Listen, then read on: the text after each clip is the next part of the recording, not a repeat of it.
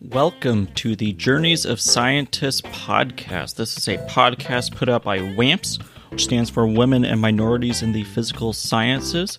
We are a graduate student organization at Michigan State University. I am Brian Stanley. I am a graduate student in the physics department at MSU.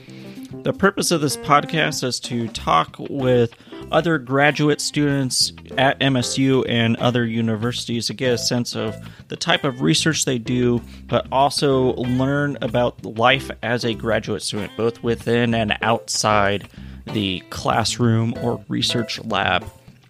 If you or someone else you know are interested in participating in the Journeys of Scientists podcast, you can email me at the email below in the show notes, or you can visit the WAMPS website, which is wamps.org, and you can send us a message there. On this episode, we are joined by Jane Kim, who is a fourth-year PhD student studying nuclear many-body problems and ways machine learning can improve existing computational methods. Hope you enjoy.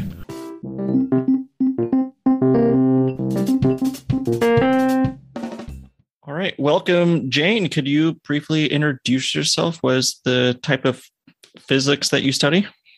Yeah, sure. My name is Jane Kim. I'm a fourth-year PhD student at Michigan State University, and I study nuclear many-body theory and ways machine learning can be used to improve our computational methods. So because of that, I'm in the CMSE department and the physics department. Okay. And what does many bodies mean, in this case? Okay, so many body can be anything that's about 3 or 4 particles or more, which seems like a very small number. But, if you're dealing with one particle, that's pretty much all of undergraduate quantum mechanics. You're dealing with just one particle, and you study it really, really hard. Then there's 2 particles, so scattering problems. And then when you get into 3 or more, it becomes very complicated. So chaos happens, and we end up having a really difficult time modeling 3 or more particles, especially if we're dealing with very, very tiny particles that obey quantum mechanics. So because of that, we just try to find a lot of approximations to our calculations so that we can try and bypass how much memory and how much time we need for computation. Okay. And is there a particular context or space that you're looking at these in? So I study nuclear many-body theory. So the end goal is then to model a nucleus, so a bunch of protons and neutrons. But I'm not there yet. So right now I have things working for bosons, but protons and neutrons, they're fermions. So I don't have that yet, but hopefully by the end of the year, I will have some working code for that. From the little that I've taken of StatMech, I always felt like fermions, made things difficult, right? Oh yeah, they definitely do.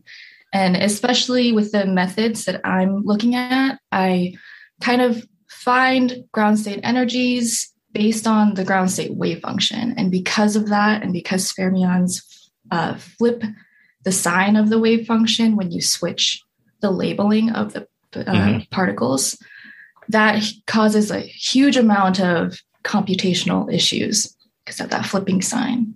Yeah. Okay.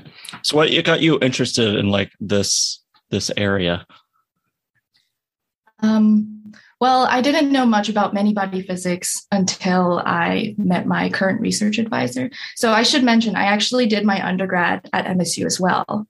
Oh, okay. So I met my current research advisor in my senior year at MSU. And I took his computational physics class. I really, really enjoyed it.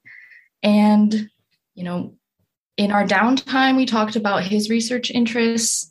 And so from him, I learned about many-body physics and computational methods.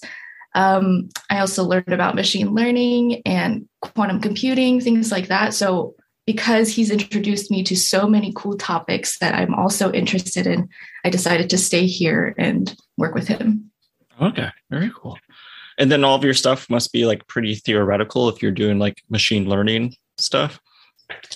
Yeah, I guess pretty theoretical.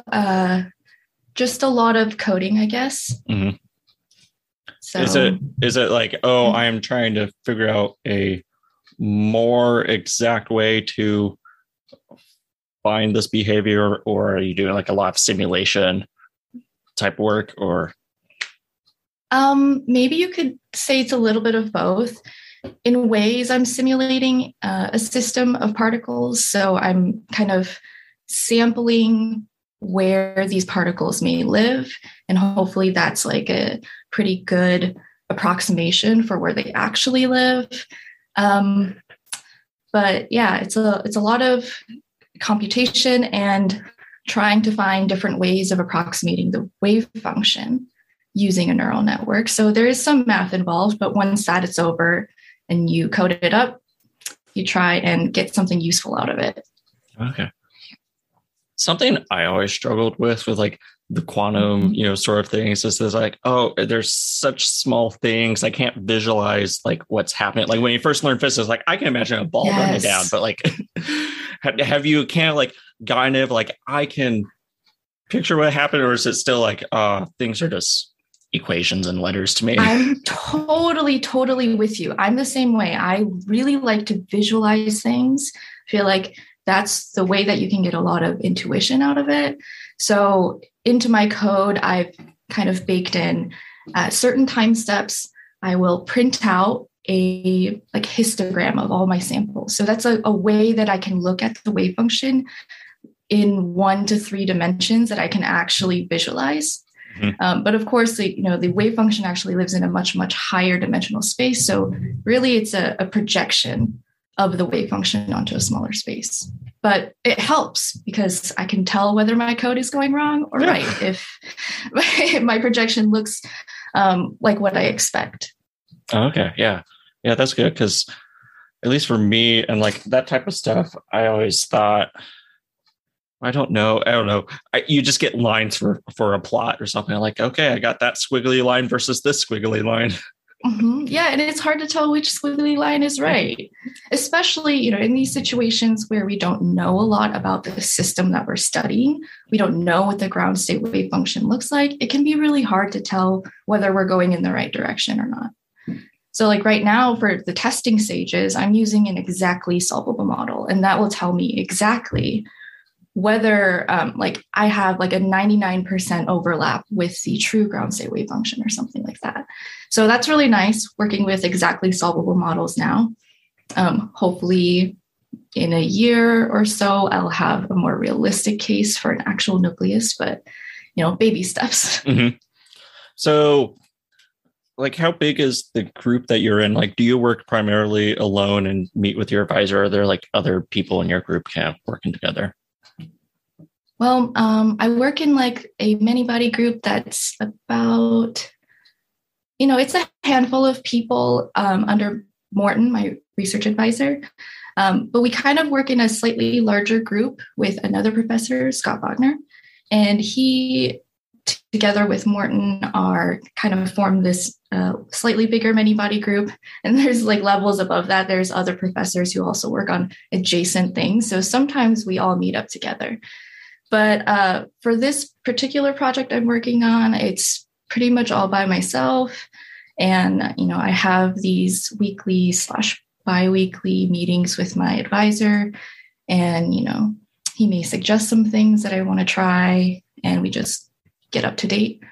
But he has had master's students in the past who have worked on very similar problems. So it's not like I completely started from scratch, not knowing anything. I had a little bit of a running start. And then now, my code has grown a lot. It has changed a lot. So now I'm more on my own. Okay. Very nice. All right. So kind of like going back. So you said you did your undergrad at MSU, right? Mm-hmm. Are you originally from like East Lansing area? Oh, no, I'm actually from Alaska. I'm from Anchorage, Alaska. Ooh, I was born nice. and raised there. And I moved to Michigan like 3 days before classes started. Because I was from so far away, I didn't get to visit MSU before. So it was a huge change. I chose Michigan because it's still a northern state, and I thought like I would adjust a little bit better. But when I first got here, it was so hot and humid. For some reason, I didn't know that. So that was kind of a surprise. But the winters are definitely cold. Yeah, that's funny. What were your thoughts on Alaska? I asked this primarily because like my mom grew up there, and so I know things from her perspective.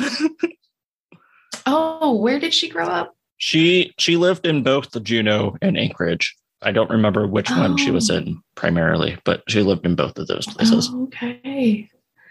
I really like Anchorage. The weather's very different from Michigan. In general, it's really stable. Like there aren't huge fluctuations day to day. Here, you can have a thunderstorm and hail, and then 2 minutes later, it can be bright and sunny as if nothing happened. But that doesn't happen in Alaska. But, an unfortunate thing about Alaska is like it doesn't have a huge population. It doesn't have a big physics program that I was interested in. So I ended up having to leave Alaska, but hopefully that'll change in the future. Yeah. So what stood out about MSU? Like, how did you end up at MSU and not somewhere else? Well, let me see. It was a while ago, but I think I applied to a bunch of schools in the Midwest. For some reason, that area was calling to me. I don't know. But I ended up getting a partial scholarship to MSU, so that definitely helped. I didn't really know about the NSCL at MSU before I came, but when I got here and I learned about it, I was really glad that I chose MSU because there was a lab that was right next door that I could work at. Okay, very cool. Did you already know that you wanted to do physics? Yeah, so I had a really great physics teacher back in high school. And from then I kind of decided like I would like to study physics. So I chose physics as my major in undergrad. But I ended up also studying math in undergrad, and I like sort of got into it accidentally, but then I ended up just sticking with it. And I really, really enjoyed that as well. And it has ended up helping me a lot in graduate level physics. Yeah, very nice. Very nice.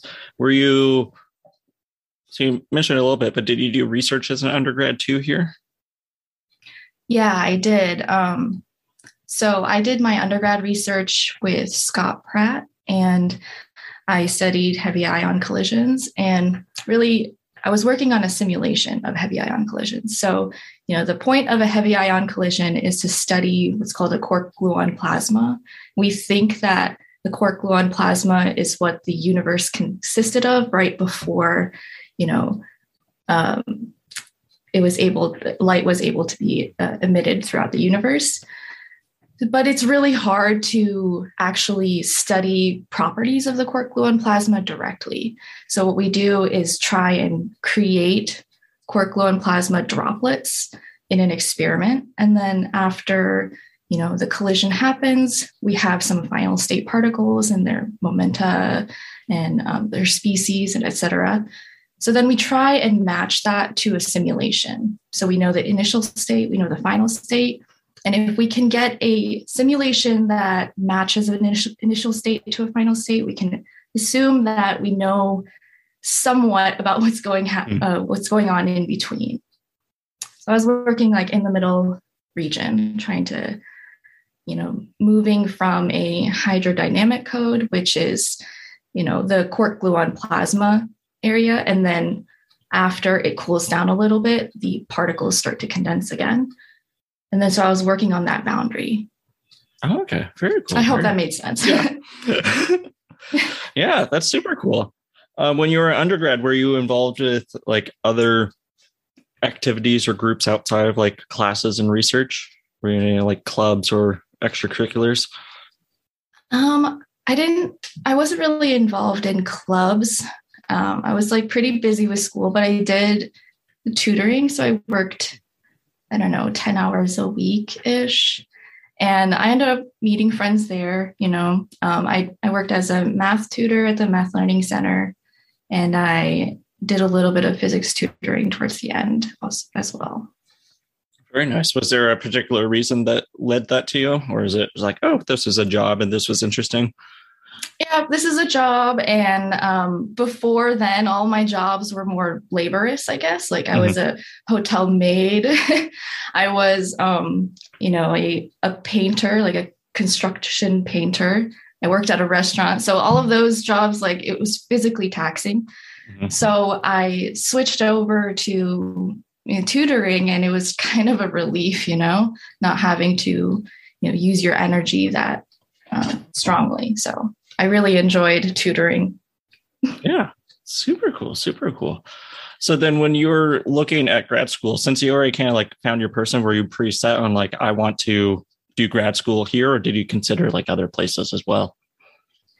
Oh yeah, I considered other places. I was, hoping to kind of move to somewhere warmer because I wanted to try and see what it was like. So I was considering some schools in North Carolina. I also was considering UC Boulder, but I ended up staying here because one, I already knew Morton. I knew that I would get along with him. I knew that I would be able to work on what I wanted to work on instead of having someone tell me what to do as much. So I really liked that. And, there were some other reasons that I wanted to stay. Like I already knew the environment at the NSCL. I got a fellowship for the NSCL. So that kind of made the, financial aspect a little bit more predictable here. So, so that was a big thing. But probably the biggest reason is, knowing my research advisor beforehand and already having a relationship with him. Yeah, that's really good. Yeah, I was going to ask too if like you felt like I don't know if advantage is really the right word, but like the transition from undergrad to graduate being a little more smooth because one, you're already familiar with the area and how the school operates and all of that things. Yeah, definitely. I would, in a way, it is an advantage, but like at the same time, a lot of people don't recommend that you stay at the same school.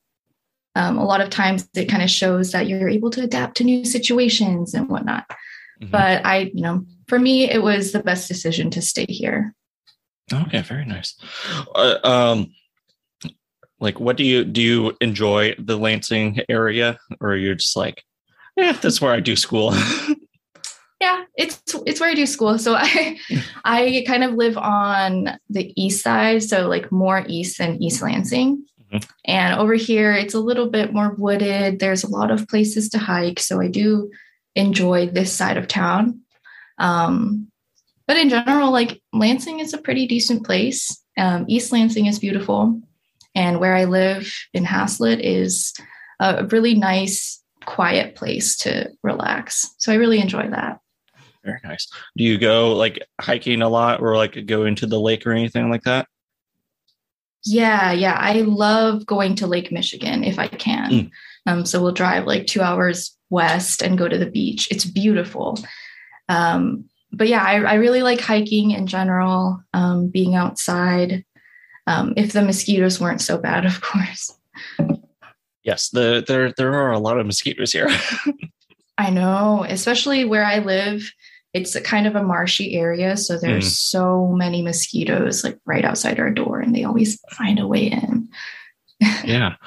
And then, okay, so then I also know that you knit, right? And or at least like a little bit, because I know that's how we met. Yeah, I knit a little bit. I'm not as good at knitting though as crocheting. So I do crocheting as more of like a relaxing hobby.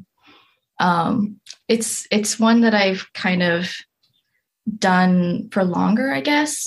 So I started as a kid because my mom taught me how to crochet. So it's a little bit more intuitive to me, but I love the way that knitting looks. So I wish that I was better at knitting, but I don't know. Crocheting is just a little bit more easy to me. I'm not even good enough to really know the difference. Besides, I know crochet has the hook. But like if I just look at something, I'm like, yes, there was yarn. There's yarn, yeah. I love yarn. I love thinking about making clothing, I guess, like trying to, I like the concept of sewing too. When I was in high school, I sewed a lot, and I wish I sewed as much now, but I don't. But in general, just trying to get flat things to fit over curved surfaces is a very interesting visual problem. Mm-hmm. Yeah, I really like that. Very cool. So you mentioned, I think before we were recording, that you're still taking a little bit like some classes, but are you able to have time to do things outside of like classes and research to have like a little enjoyment? Oh yeah. I wouldn't do this if I didn't have some free time. And in general, I don't feel like I'm working an insane number of hours per se. I would say like the time that I do spend working, I work really hard and I try to focus a lot. But in terms of time, I feel like I have a lot of free time compared to when I was in undergrad, where I had tons of homework back to back. Now, I'm taking like 1.5 classes. So the homework is not that class. Yeah. So this class is literally just half the semester. So okay. Yeah. So I'll have homework for 2 classes for half the semester and then just 1. But really it's not that bad. Very nice. Very nice. Yeah. And then, okay. So I'm going to ask this question, and I apologize ahead of time because like I'm tired of people asking me this question, but I will pose it onto you of like, okay, so like, what do you kind of want to do after this? Whenever this, never ending that's grad a fair school. Question. Yeah. Well, I mean, ideally, I would like to keep studying, computational methods in physics. I'd like to keep thinking about machine learning and different architectures. If I could have a physics application for that, that would be ideal. But, I'm trying to keep my, options open, I guess. I'm not trying to put myself into a box quite yet. Yeah. Yeah. Hey, are you doing the CMC like dual degree? Yeah, I am. Mm-hmm. Okay. And physics is my primary department. Do you still like connect more with the physics, or are you kind of like, oh, I could pursue more into like computational type work, if that makes sense? Well, yeah, no, I know what you mean. Like, I do like the computational work day to day. I really enjoy, sitting down, coding, and for the most part, working by myself. But I think as a person, as a kid, I've always just been interested in physical problems, I guess. So I think that whether or not I work in physics in the future, I will be always thinking about physics anyway. So it would just be great if I could work in physics as well. Okay. Yeah. When did you first learn to program? About halfway through undergrad. I really had no idea what programming was at all. But in one of my physics classes, I ended up having to learn how to program at least a little bit. And it was kind of a huge revelation because all of a sudden I was able to solve problems I was never able to solve by hand. So I really enjoyed that. And then in my first research project, I had to learn C++ kind of through experience. So I have some, holes in my knowledge of C++, but I, have become decently fluent at it by now. Okay.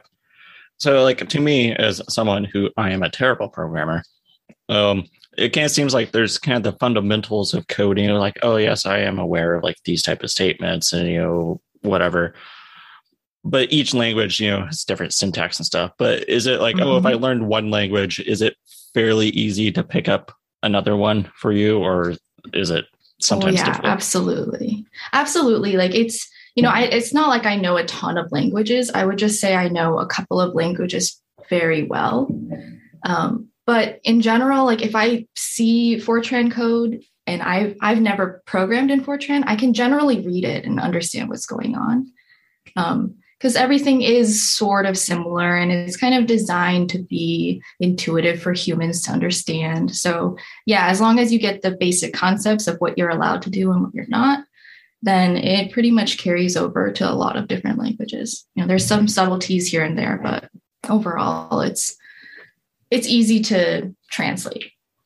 So like how many of the challenges that you have are related to like, oh, like these are just like fundamentally hard problems versus I left a semicolon somewhere, or like I just like made some like actual like coding error thing that some smaller thing that gets in the way. I think the smaller coding errors, I've learned to kind of find those quickly, especially if you're working with C++ that has a compiler, then it kind of will tell you, hey, you have a missing semicolon here, blah, blah, blah.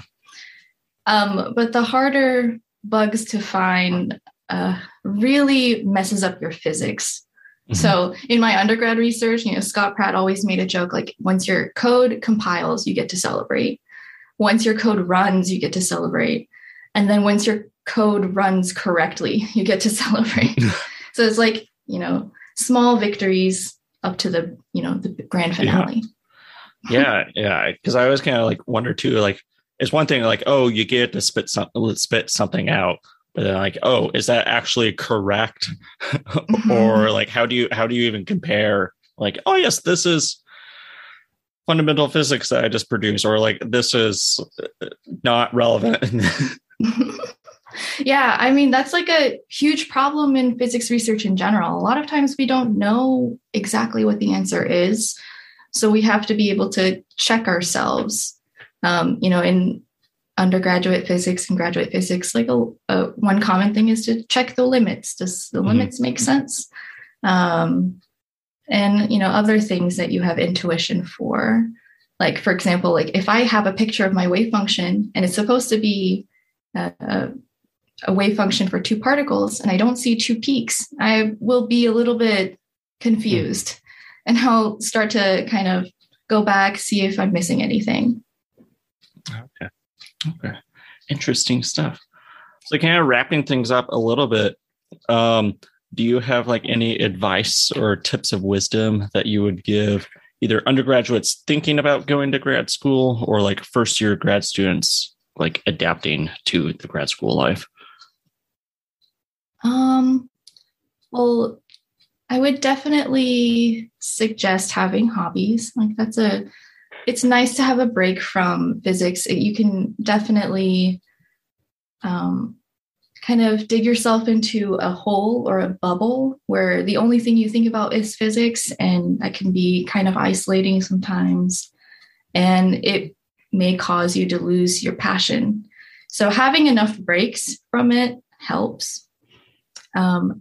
But I would also think about the day-to-day life, like whether or not you'd want to sit in a desk all day. A lot of people would just hate just sitting in a chair. They want to work with their hands and be working with something physical. So I would definitely consider what is the day-to-day life that you would be, participating in when you research this or that. So like for me, I personally, I like experiments. I like the idea of them.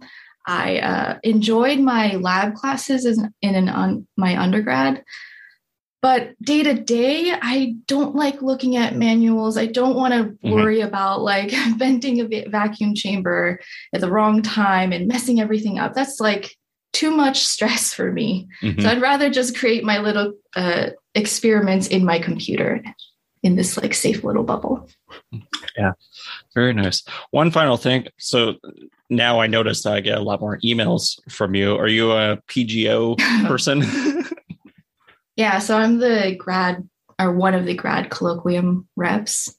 Okay. So I just try to advertise to the grad students to attend colloquium. We also are trying to have these lunch meet the speaker sessions, but the past couple of weeks that has had a rocky start. So I've had to send emails like, hey, sorry, this lunch was canceled. But yeah, hopefully I don't spend too much time like in your inboxes, just retracting statements that I've made in the past. Yeah. So, will colloquium be on Zoom for the remainder of like the semester or indefinite time, or are there plans for like some of them being in person? So I believe that there's at least one of them in person this semester. I don't remember exactly when it is, but most of them are on Zoom so far. I don't remember what we have scheduled for the spring semester. Okay. Okay. You know. Oh, they're planned out like that far in advance. Yeah, more or less. Like we still have some open spots, so we have time to fill those for the spring semester. And and later in the fall, I think we might have a couple openings still. But yeah, in general, it's planned a year in advance. About. Okay.